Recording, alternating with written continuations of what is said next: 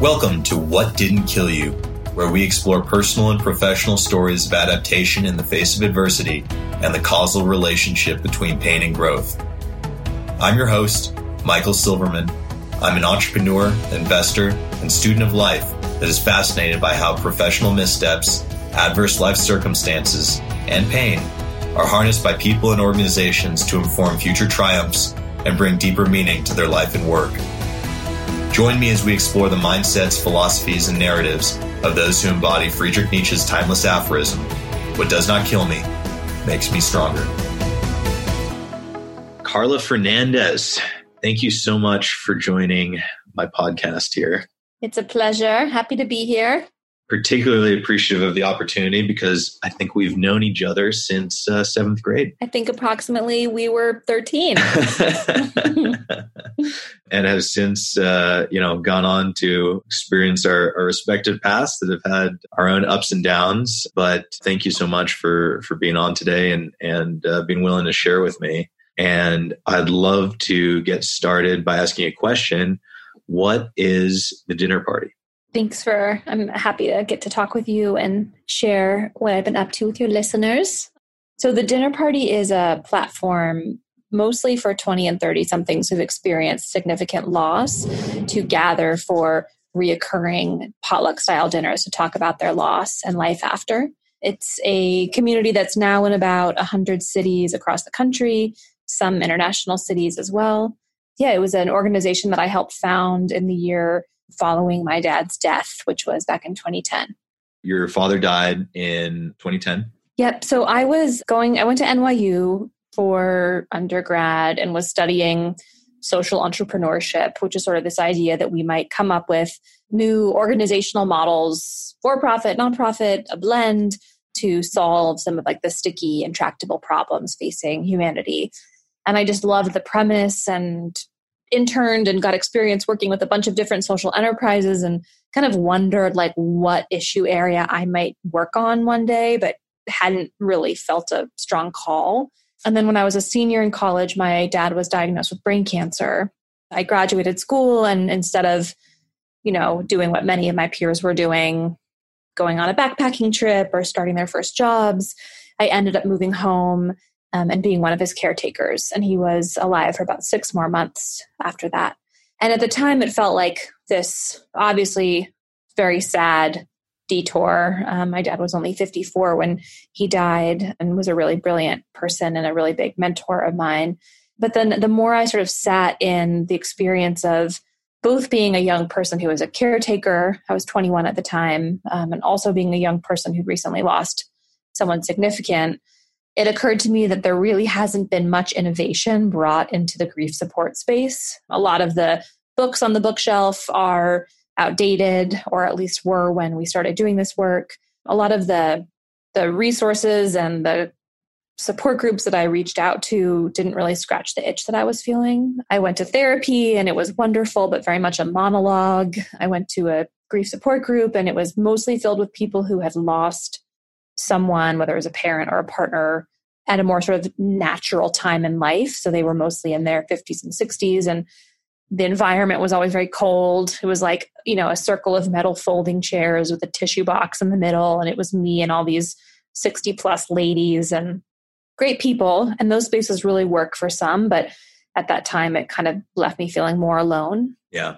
And I didn't start doing this with any intention of like starting an organization, but what I really craved was a place that just felt human and comfortable where I could talk with other people who'd also experienced a loss and had started to kind of keep tabs on other young people I knew who had lost a parent or a sibling or a close friend, and invited them over for dinner one night with the intention that it would probably be super weird and we might only ever do this once, but like thought it was worth giving it a shot. And I cooked up one of my dad's favorite recipes and toasted to him. And it, while there was some sort of pre-dinner jitters for everyone that was there, we ended up having this phenomenal conversation that was not just about the people that we were missing or the accident or the cancer or what had happened, but a lot of the conversation was about this question of like, what's next? Like, how will we live our lives with this as a part of it?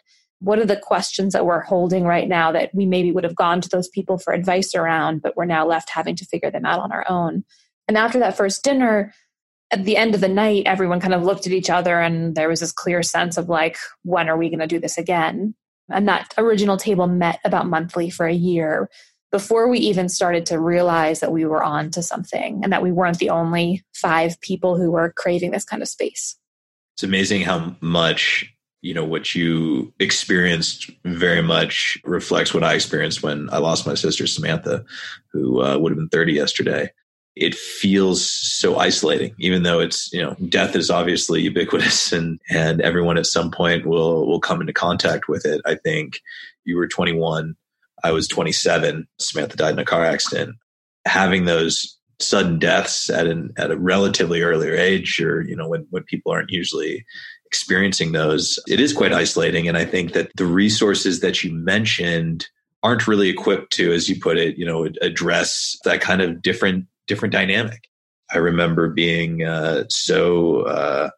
kind of surprised when I came into a contact with a grief counselor, and they seemed so ill-equipped to have a conversation about it. I don't mean to cast aspersions on a whole industry. I'm sure there are a lot of good grief counselors, but I think it's this idea of hanging out and supporting the family of folks who are older or have gone out in a certain way. So it's incredible because I think it's so hard to articulate what you're feeling, and it's so hard to articulate what you need. But if you can gather other people that are going through something similar, that's really powerful. It wasn't about, I don't know if you found this after you lost Samantha, it wasn't like I was looking for someone to stop the grief. That's not going to happen. It's this natural process that we all go through. But even just hearing someone across the table say out loud the thing you've been thinking, but have been too, ashamed or nervous or awkward to mention has like can give you a very deep sense of relief that can then just allow you to move through the inevitability of grief with less of a sense of tension or suffering or whatever it is. I recall being so frustrated because I couldn't articulate what I was feeling in the way that I wanted to. Come across, trite sayings or things like that seem, on one hand, it's like, oh, this is an aphorism because it's true, or cliche because it's true. But on the other hand, it feels so inadequate to also describe what you're going through, and to be able to make that connection emotionally and in discussion with others is so powerful. Do you remember any of the worst things people said to you? We talk a lot about this. Like, how do we strike from the record phrases like they're in a better place, or I don't know if there was any that stood out to you, but a lot of the work that we're interested in doing is not just supporting people that are grieving, but also being better advocates for ourselves so that our friends and our family members and everyone else who might not be in the driver's seat, so to speak, can support us better, and can be like less awkward around this topic and say things that are less nail on the chalkboard. Yeah, I remember some really good ones and some really bad ones. I remember there's one grief counselor I came into contact with who I was having a hard time. And so we talked to him. This was like, within a week after Samantha's passing. And he made the comment of, oh boy, it's, I wouldn't want to be you. It's like, okay, thanks. Well, yeah. What do we have here for? Or, someone else. That's good. That's so bad. It's good. Yeah. I'm more like put that in the hall of shame. Yeah. Someone made the comment, and it was a very well-meaning comment, but something about, Samantha would be so touched by the condition you're in or how upset you are. And it was like, what? What does that? I didn't even know what to say about that. There's so many things where it's just like, there's just nothing you can say. I think I remember some really good ones too. The biggest thing for me is like, I remember the people who were there, not so much what people said, but just like people who showed up and reached out and spent time. And it can be a very uncomfortable thing for people. And I recall before losing Samantha being very, very uncomfortable with the idea of loss or people who were grieving. And I was probably avoidant of, engaging around that because it was something that scared me. And so it's understandable, but I remember the folks who were there, and I know were there, through probably significant discomfort just to support me. But probably the best comment was, a mentor of mine I was talking to, and I told him I didn't appreciate the degree to which pain existed in life. And I didn't know that I could feel pain like this. Like you recognize things exist intellectually, but you don't, like, I didn't really understand what it meant to hurt or have any emotion of that depth until then. But his comment back to me was, if you can feel pain that deeply, you can also feel joy that deeply. And you have that to look forward to in life. Obviously, it's a long road and you got to take it day by day. But the fact that you can feel that deeply on one side of the spectrum means that you can on the other one too. And the whole experience really was a emotional awakening for me, because Samantha was very high EQ person. And I was always shirked away from sort of emotional experiences or expressing emotions. And that was that whole dynamic really, really changed that for me. That's such a beautiful reflection. And I think about it also as like, if you can feel grief that deeply, you can feel love that deeply.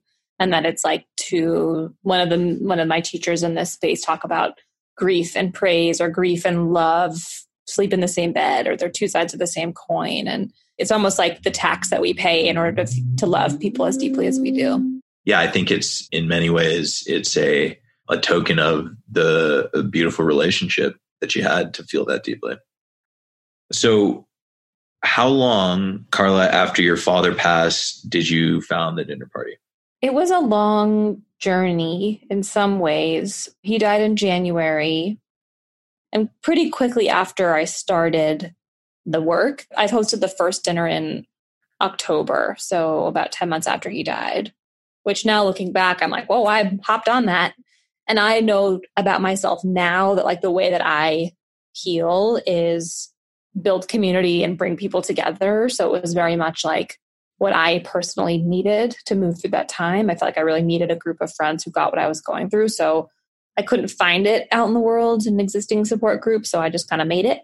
But it wasn't until 2012, so about 2 years later, that Lennon Flowers, who was a dear friend and a member of that original table, and now our executive director and my co-founder, it wasn't until 2012 that we decided, like, this is a big idea. Let's become a nonprofit. We got fiscally sponsored as a nonprofit, and let's really come out of the closet and do this thing.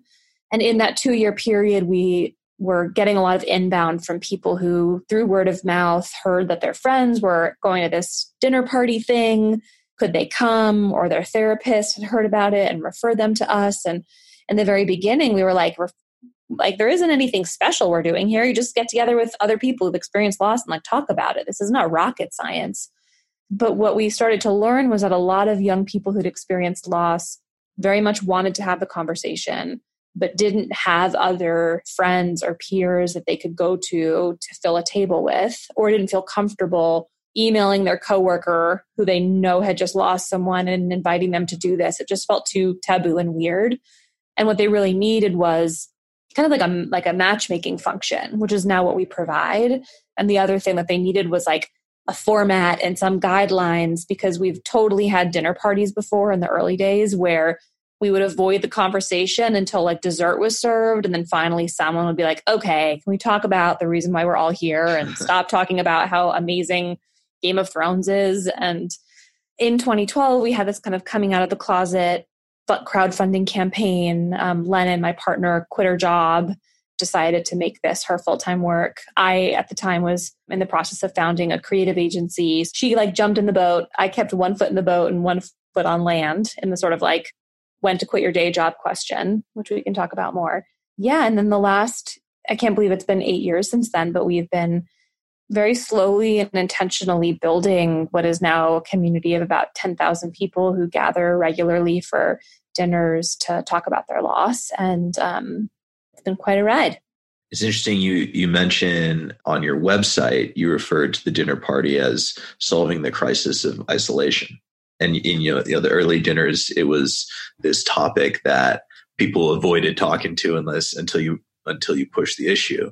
And it seems like there's this taboo in society about talking about death, talking about grief, engaging around these topics. I even mentioned it earlier, where it's that it used to be something that made me deeply uncomfortable. before I experienced it myself. Where do you think that comes from? And how do we as a society try and embrace these ideals a little bit more and not look at it through fear, but try and think about it from a perspective of love and support? It's so interesting because when we started this work, we were like, oh, this is purely about grief. But what we started to realize was that grief is actually just the thing that gets people's butts in the chair. It's like the intervention point or the moment of crisis where people recognize that they really need support or they need friendship with people who get it. And what happens is when we start conversations with people from a place of like our greatest pain and our greatest heartache, the kinds of relationships that can form are way more powerful than if you're like, not to throw shade on sports, but like if you're bonding over the fact that you both love the same football team, for example. And that if we let our source of our heartache actually become the place from which we're building relationships, we can create some really powerful connections that like go way below the surface. There's all this interesting science happening right now around the crisis of isolation and loneliness increasing and how so many people don't feel like they have a confidant or someone that they can go to. Many young people don't live in the towns where they grew up, which means that they don't have, in our community's case, family members or friends who know them well or know the person that they lost well. So there's really a sense that many people are, I always use this word sort of unmoored, like unanchored, like kind of floating. And that can be hard regardless of whether or not you've lost someone. And then when you layer the grief onto that, I think it actually motivates people to reach out for support and build those kinds of connections that can be hard to find with just like your coworkers or friends from a pickup soccer game. I noticed you mentioned you couldn't find it when you were going through it yourself, and so you built it. It seems like this essential service. It's a nonprofit, but such an entrepreneurial endeavor that you're talking about, that you scaled up. And I know you co-founded a digital agency as well. How has taken this painful event in your life and letting it transform into building an organization, how has that dovetailed with your entrepreneurial career? Yeah, it's interesting. I think that I like have whatever blessing and curse it is to be an entrepreneur and to see that if there's work to be done in the world and no one else is doing it, why not me? Why not now? I say it's a curse because it also means that like it's a lot of work and takes time and it's kind of hard to shut it off sometimes. I think that's what I'm learning how to do now is to continue being in service to these organizations that I've helped create and not let it like take over all my life. Yeah. And while the dinner party is a nonprofit and I am basically a volunteer, I don't draw any salary from the work that I do. Every dollar I fundraise, I just put back into the organization.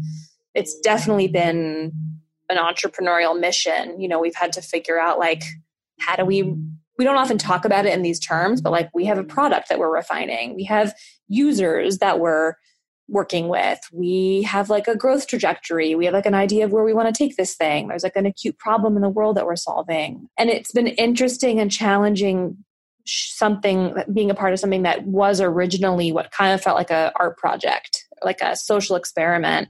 And over time has now evolved into a team of 8 people and with a board and with a community of thousands. And there were definitely some challenging moments in the building process where Lennon, my partner, and I both realized like, while we're leading this organization, it's not ours alone anymore.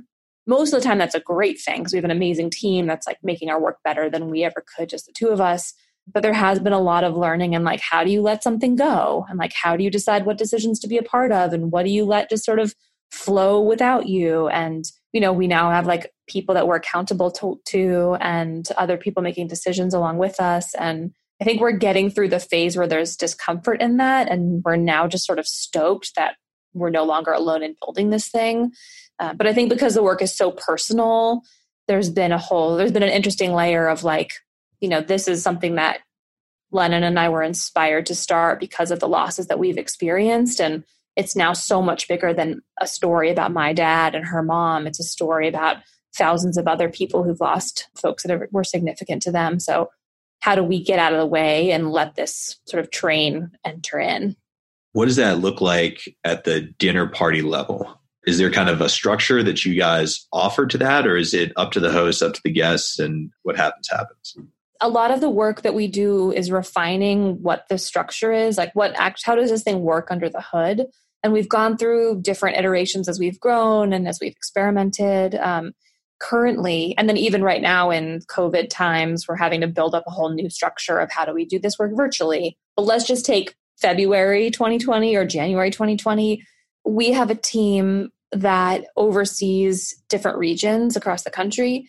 And they are sort of, each regional fellow, we call them, is responsible for working closely with the hosts that we have recruited and trained in those places. And the hosts are all volunteers. They're all people who've experienced loss themselves. They've raised their hands to be the person that physically invites people into their space, not always, but often, and is sort of the one setting up the doodle poll and picking the date and making sure that people are bringing different dishes and it's not an entire meal of Ben & Jerry's ice cream pints, which has happened before when we do these potlucks, which is actually kind of awesome. That sounds good. It was a great meal. And the host, we train them intentionally sort of lightly. Like we don't want people to sit down at dinner and feel like they're having a conversation with a licensed facilitator or an official grief counselor. It's really supposed to feel like friends sitting down with friends. And for each host that we have, we match them to anywhere between 5 and 15 people that live in their area. So as you can imagine, places like Anchorage, Alaska, there is one table and anybody who applies in Anchorage gets sent to her table. In places like New York City, where we have dozens and dozens of tables, we're able to look at people's applications and match them, not just based on whether they both live in Williamsburg, but also on their interests and where they are in their life and the loss type that they went through. So a lot of our team's time goes into that sort of hand matchmaking of people to tables, which I think for a lot of technology people are like, that's crazy, you're doing that by hand. But to us at this time, it really feels like the special sauce because those are the factors that will make a table actually stick. It's like, how do we match people and help make sure the first dates and the first dinners are stronger than if it was just to be a random assortment. And we are right now building a new platform that will basically allow people, once their application's been approved, to type in their zip code and read through a directory of all of the bios of hosts who have seats available, and then through their own agency select which tables they want to join. So for the person joining a table in New York and the person joining a table in Anchorage, would there be some commonalities in that experience? In the sign-up experience? In the sign-up or at the dinner table? Are there stock questions or is there a process to it? Yeah, so we give hosts a set of guidelines that they kick off every conversation with. I think some hosts religiously use the guidelines to start every conversation. Others, after the second or third dinner, it's just like, so how's everybody doing? But a couple of the kind of guidelines at the beginning are around confidentiality. So like the Vegas rule, what happens at the table stays at the table. We ask that people use I statements and not shift into advice giving mode. I'm sure there were people after you lost Samantha that came in giving you advice about things where you were like, you don't know what I'm talking. Yeah. So none of that. We also give people permission to just like sit quietly the whole time. Like there's some spaces where it's like, okay, now you share. This is not what we say a share or die experience. People can silence her just as much as speech. And those are some of the examples of the guidelines that the host set. Generally, then everyone will go around the table and say their name, who brings them to the table, like who is the person they lost. And then this is the most important piece, which is where are you at right now? Like, I think it can be easy when you've experienced a loss to, when someone asks you about your person. For me, I go back to cancer caretaker story. It's like I've said it a million times. The question, how are you today, makes me think like, oh, I don't know, it's Father's Day coming up. And actually, geez, I haven't thought about it, but like, what am I going to do that day? And how do I make sure it doesn't suck? And like, maybe I should check in with my brother and sister about that because like, they're probably wondering the same thing too. And we ask people to like come back to the present tense of like, how is your grief showing up in your life right now, if it is? And how do we start a conversation from that place? So it's less the rehearsed conversation and more like, what feels real and pressing for you today, right now?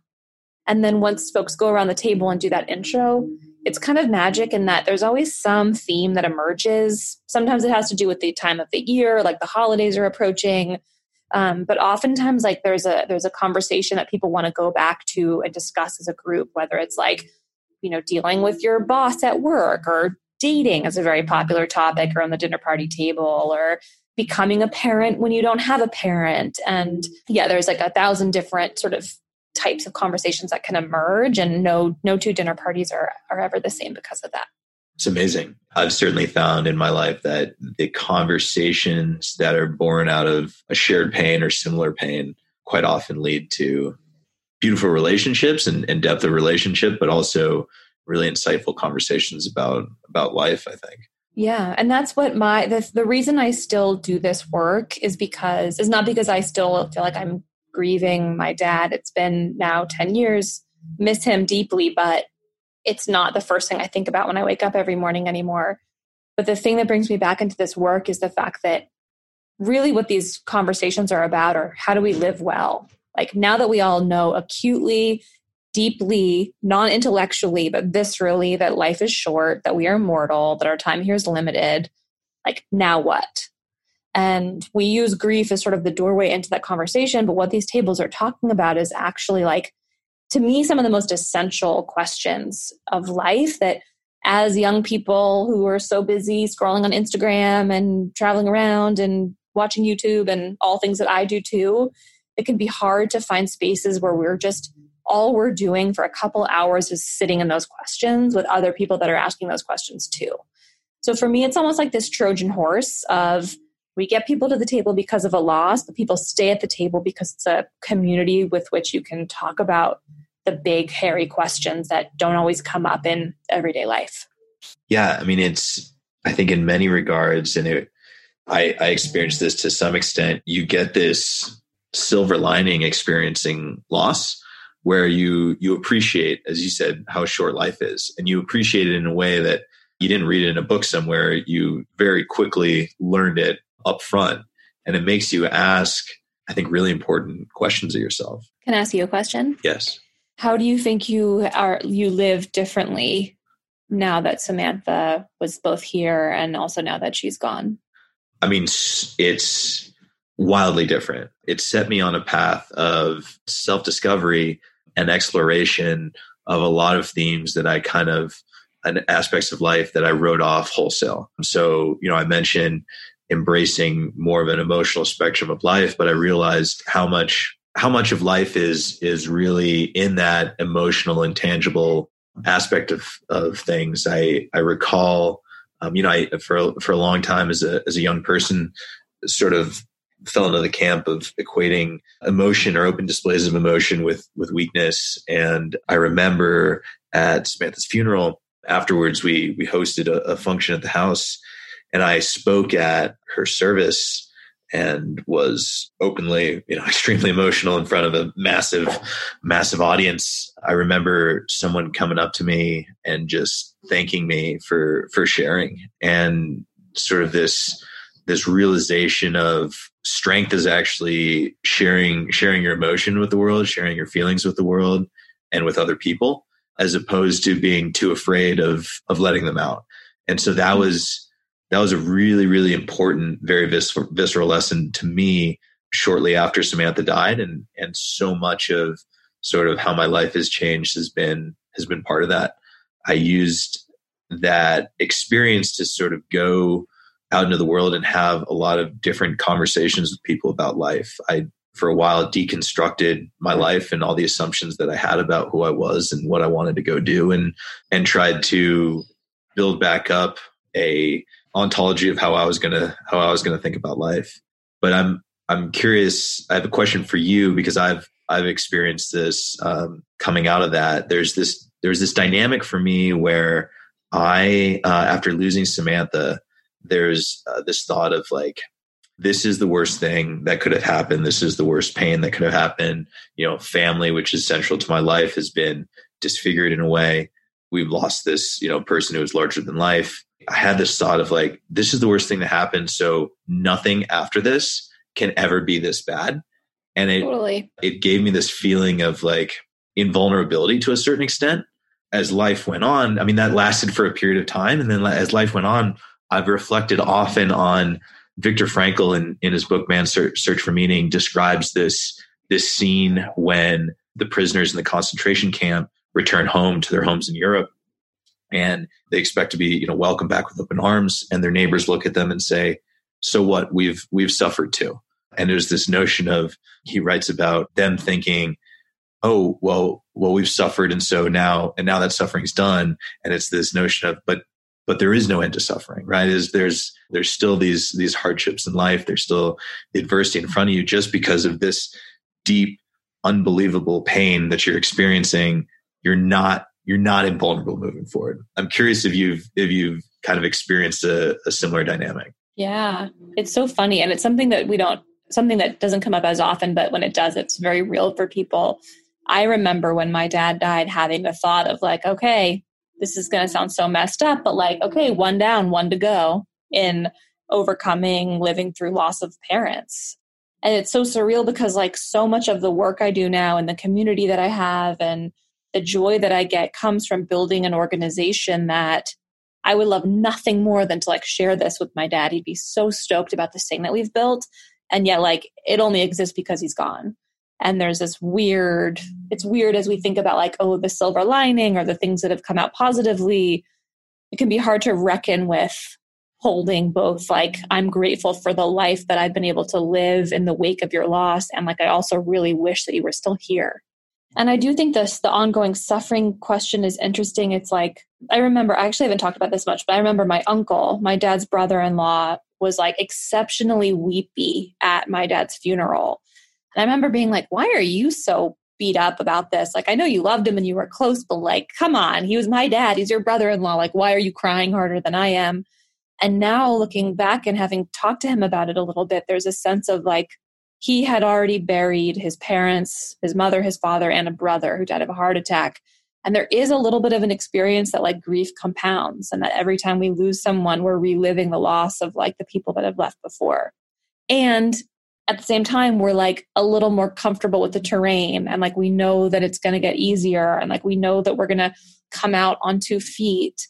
So if this work has taught me anything, it's like holding dualities. This is like the master class on like, this is true and also its opposite is true. And I know sometimes our logical brains like can't compute the fact that like you will be more equipped the next time that you have to go through something terrible like this, and you will feel it more deeply because you will not only be missing that person, but you'll be missing Samantha.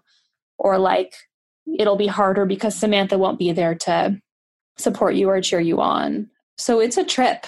And, there's totally times where I feel like at some bizarre advantage because I was 21, and instead of like, going to Coachella and raving, which is probably what I wanted to do, I was caring for someone dying of cancer. It wasn't like a resume builder, but it definitely was like a character builder and a skill builder in some senses. And like, I remember getting a job that next year, and people on our team would be freaking out about stupid stuff that, an entry-level employee would freak out about. And I remember really feeling like, this is not a big deal. Literally, I know what it's like when someone's life is on the line, and like whatever this, I was working in a magazine and it was something about, an article or some media scandal that I watched some of my colleagues like melt down around, and remember being like, we're good. This is nothing. We can handle so much more than this. Like, I'm not taking this home with me. Like, I know what's worth taking home, and it's not like this bullshit. Has that stuck with you, that ability to maintain that objectivity? Yeah, it's interesting. We talk about it a lot with our team. Like, there's totally moments where I/Lennon, my partner / our team will get so like twisted up in the weeds and like stressed about stupid stuff. And it is a practice that we have to maintain of like stepping back, reminding ourselves why we do this in the first place. And we just had someone from our team is taking a sabbatical right now. And her realization was that she was anxious and stressed out because we're in the middle of converting all of our programs virtually. And her point and her kind of like white flag that she flew to ask for help was like, her mom had died of ALS. The reason she's doing this work is not to be stressed, is not to wake up anxious. It's actually about modeling like a good way of living after loss. And when our team gets like below the line, we have to remind ourselves like the most important thing we could do is actually demonstrate what it looks like to live well with this as a part of our stories. And as soon as we start coming and working from a place of like negative energy, I know this all sounds kind of woo-woo, but you know what I mean? If we're ever approaching this work from a place of like panic or dread or stress or anxiety, we're 1000% defeating the point and we've drifted from our mission. So like, how do we always approach everything we do with a sense of like, we've got this, anything's possible. At the end of the day, what's most important is being with our people who we love, feeling like we're creating something that's going to make it easier for the next class of people who go through this shitty experience, and like keeping our heads above water, because if we're doing this work and we're drowning, we're defeating the point. I have to ask, you said below the line, is that 15 commitments of conscious leadership derived? It's a phrase that I picked up from a coach who I worked with, who I'm sure we would talk about like, are you above the line or below the line? Which was like, are you being a cranky person or are you like, can you see this thing clearly? So that's probably where she didn't cite it when we worked together, but that's probably where she got it. Okay.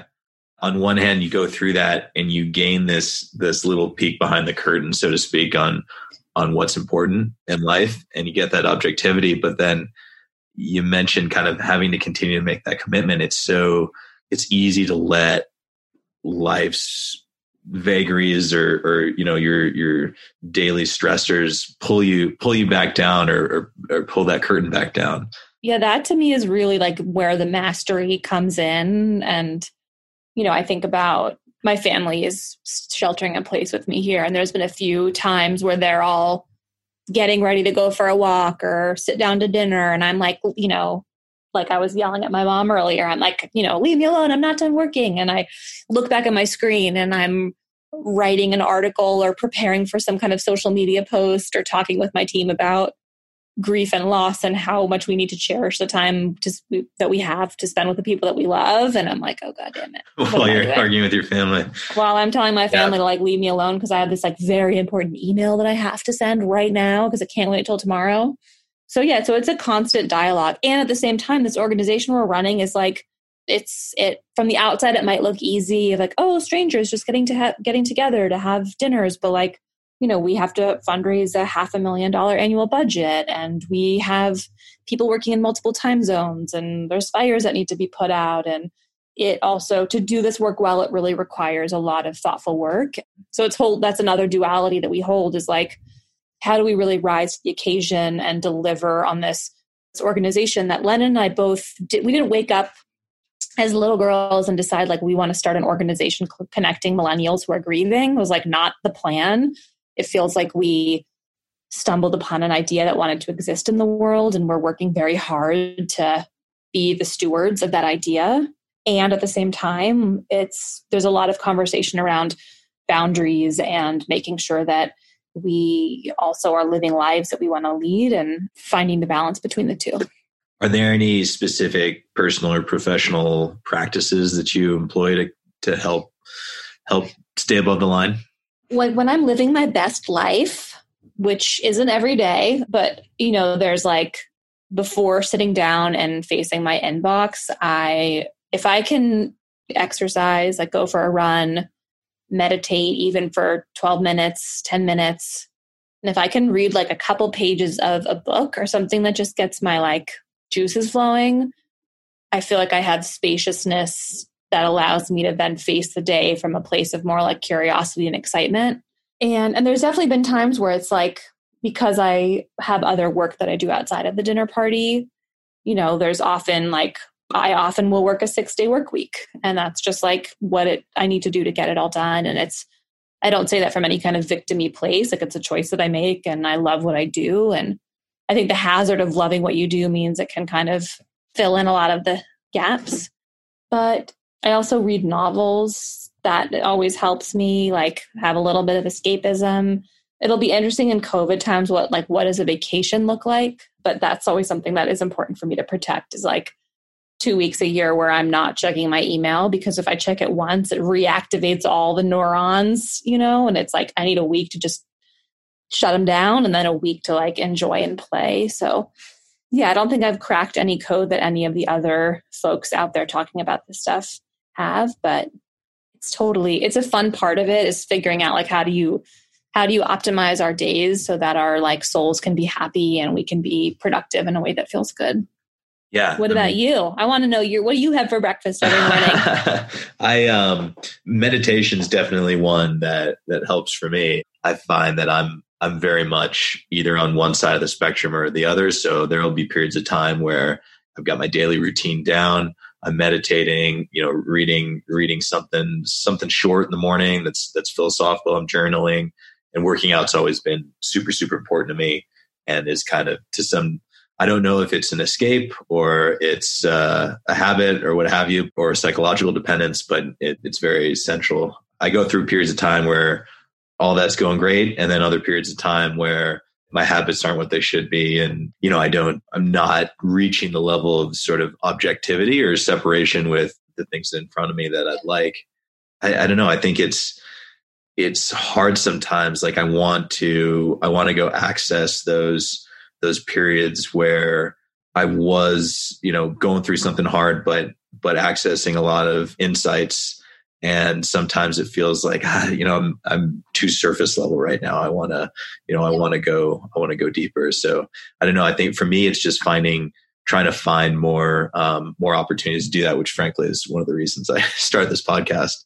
I think as much as what you created with the dinner party is an incredible way to honor your father. I think it's the way we live our lives is in large part the way we honor the people that aren't here. I've spent a lot of time thinking about that. On the routine question, I think where I land as I was hearing you talking was like reminding myself that as human beings, things in nature, including humans, are cyclical. And my boyfriend and I are having an interesting conversation right now where at the beginning of the quarantine period, we started a gratitude journal. It was like kind of corny, but at the very beginning for me, it was super helpful because it was like, I needed to remind myself every morning and every night, like why everything was okay. Yeah. And those are real. I think very impactful. And it was like a very powerful grounding ritual. And then a month in, like I'd wake up in the morning and I'd be like, I didn't feel like I needed it in the same way. And even at nighttime, I'm like, it started to feel like a chore. And my boyfriend and I have been, and he's a little more like, we talk about how he's sort of more rigid and like he follows through on things probably better than I do. I'm like a little bit more free-spirited perhaps, but it's the conversation we're having is like, how do we give ourselves permission that like, if we want to have a month or a week where like we're on our meditation game every day and we have the spaciousness for that, like enjoying that. But if you then have a week or a month where you're launching some big project and like you wake up at 7 a.m. and make coffee and sit down at your computer by 7:30, like that's okay too. And to remove the guilt and the shame and the the self-flagellation that happens when we don't check every single box. Anyways, that's what I'm reminding myself of right now is like allowing ourselves to have those cycles and not making ourselves wrong for falling off the wagon sometimes. It's almost like we're just getting on a different wagon.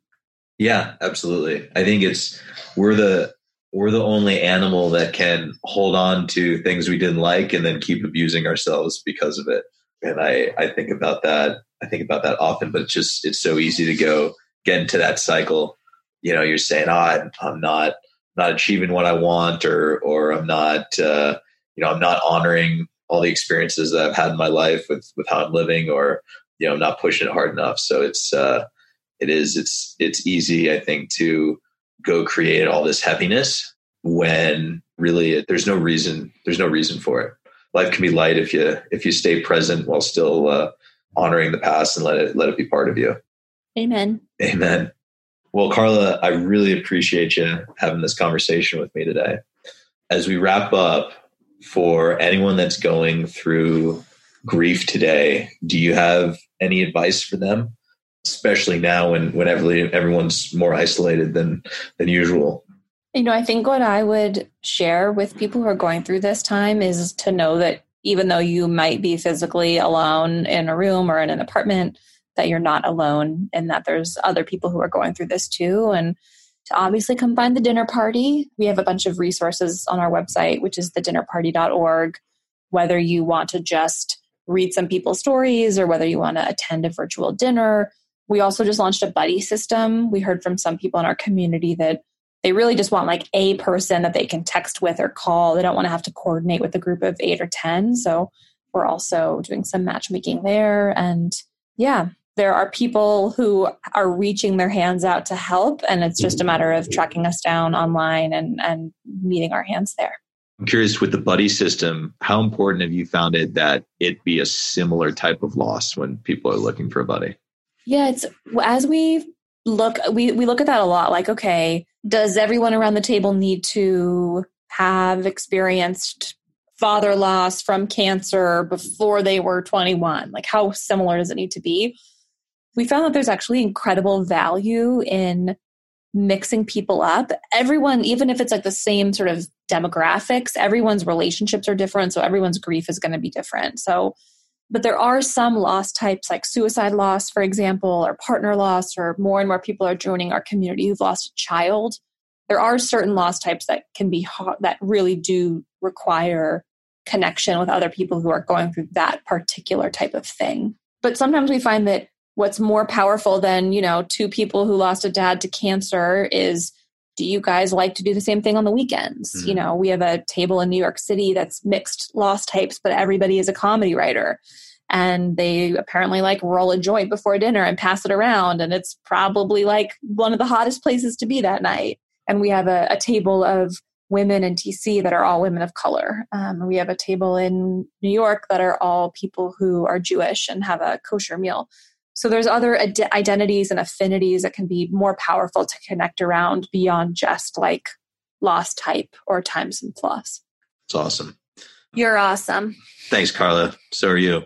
If people want to find you anywhere other than the dinner party, is it .org or .com? Thedinnerparty.org. And then personally, my personal website is carlafernandez.co. I and the dinner party are both on all of the normal social media platforms if you want to track me or our team down there. Yeah, loved talking with you on this Friday afternoon. I love talking to you. We should do it more often. Agreed. All right. Well, thanks for the time, and we'll talk again soon. You're the best. All right. Take care, Carla. Bye. Hi, it's Michael again. Thanks for listening to this installment of What Didn't Kill You. If you like what you heard, I encourage you to share with friends, subscribe, and review. You can continue the conversation and share your own stories of what didn't kill you at whatdidn'tkillyou.com, and you can follow along at What Didn't Kill You on Instagram. I wish you great fortune, growth, and clarity as you navigate your own path, and I hope today's conversation may have contributed in some small way. See you next time.